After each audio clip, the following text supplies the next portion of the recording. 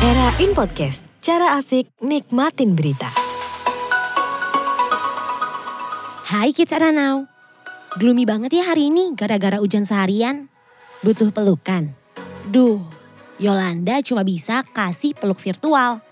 Tapi kalau cerita menarik, gue punya banyak di What's On Today, edisi 17 Desember 2019.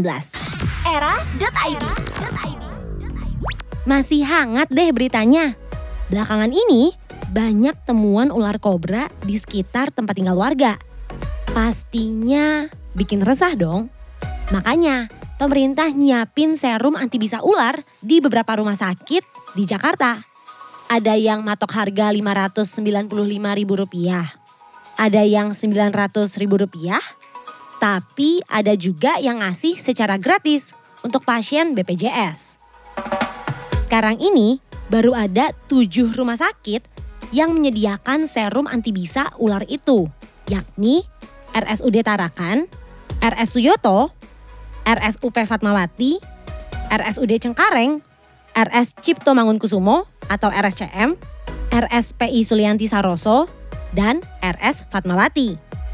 Jadi kalau ada yang amit-amit kepatok ular kobra, langsung menuju ke salah satu rumah sakit itu ya, supaya bisa langsung ditangani dan jangan panik. Ikat dulu sekitar daerah yang tergigit ular menggunakan kain biar racunnya lambat menyebar sambil menuju ke rumah sakit. Ular itu memang binatang yang berbahaya sih, makanya nggak boleh ada di lingkungan dalam rumah. Oknum-oknum berbahaya yang ambil keuntungan juga nggak boleh ada di lingkungan dalam. Makanya sekarang Kementerian Badan Usaha Milik Negara atau BUMN lagi sibuk banget menelaah pejabat-pejabat di Garuda Indonesia. Setelah kasus Harley dan Brompton yang seluruh Indonesia juga udah tahu, sekarang penanggung jawab dana Corporate Social Responsibility atau CSR Garuda Indonesia juga lagi jadi sorotan. Dana ini dipegang oleh sekretaris perusahaan yang saat ini adalah Iksan Rosan. Masalahnya, ada penyelewengan dana CSR sebesar 50 juta rupiah yang kasusnya masih terus didalami. Harusnya kan dana CSR digunakan untuk kepentingan luar perusahaan yang bermanfaat. Tapi ini malah dipakai buat kegiatan internal perusahaan. Tepatnya pemilihan Ketua Ikatan Awak Kabin Garuda Indonesia atau IKAGI tahun 2019. Ini mah tanda-tanda bakal dirombak juga nih dari dalam. Dan kayaknya bukan cuma bidang transportasi udara doang yang dirombak.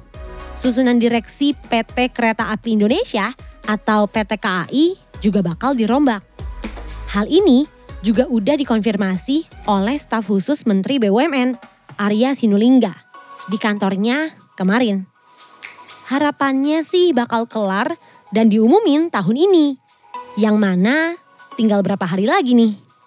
Tapi dia juga bilang kalau susunan direksi perusahaan kereta api satu-satunya di Indonesia ini bakal tetap dari kalangan internal. Gak ada yang dari luar. Ya bisa dibilang ini rotasi aja lah ya. Ngomong-ngomong soal pesawat, kereta, udah beli tiket belum?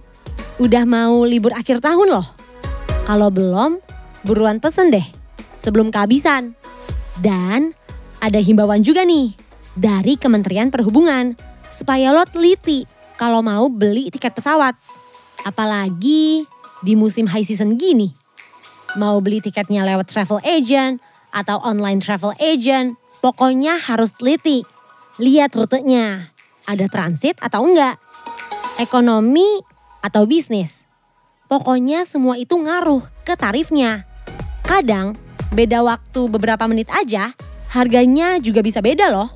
Pastiin juga kalau tiket yang dipesen emang bener tiket yang lo mau. Kalau nggak teliti, akibatnya bisa fatal.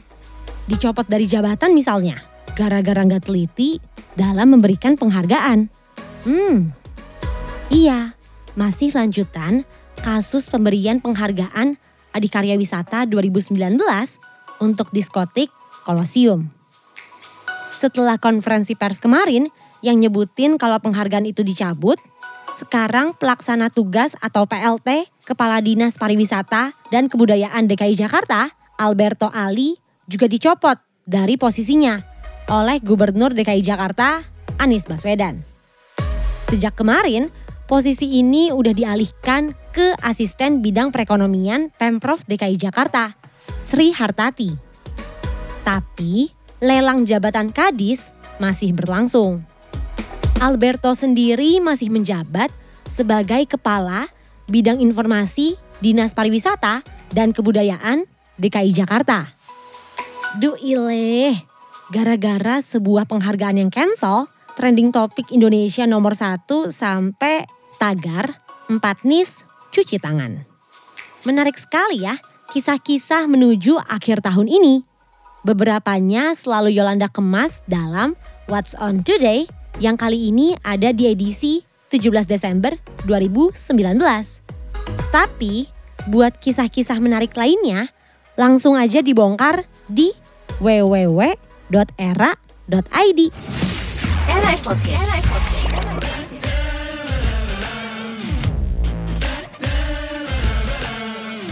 Era in Podcast, cara asik nikmatin berita.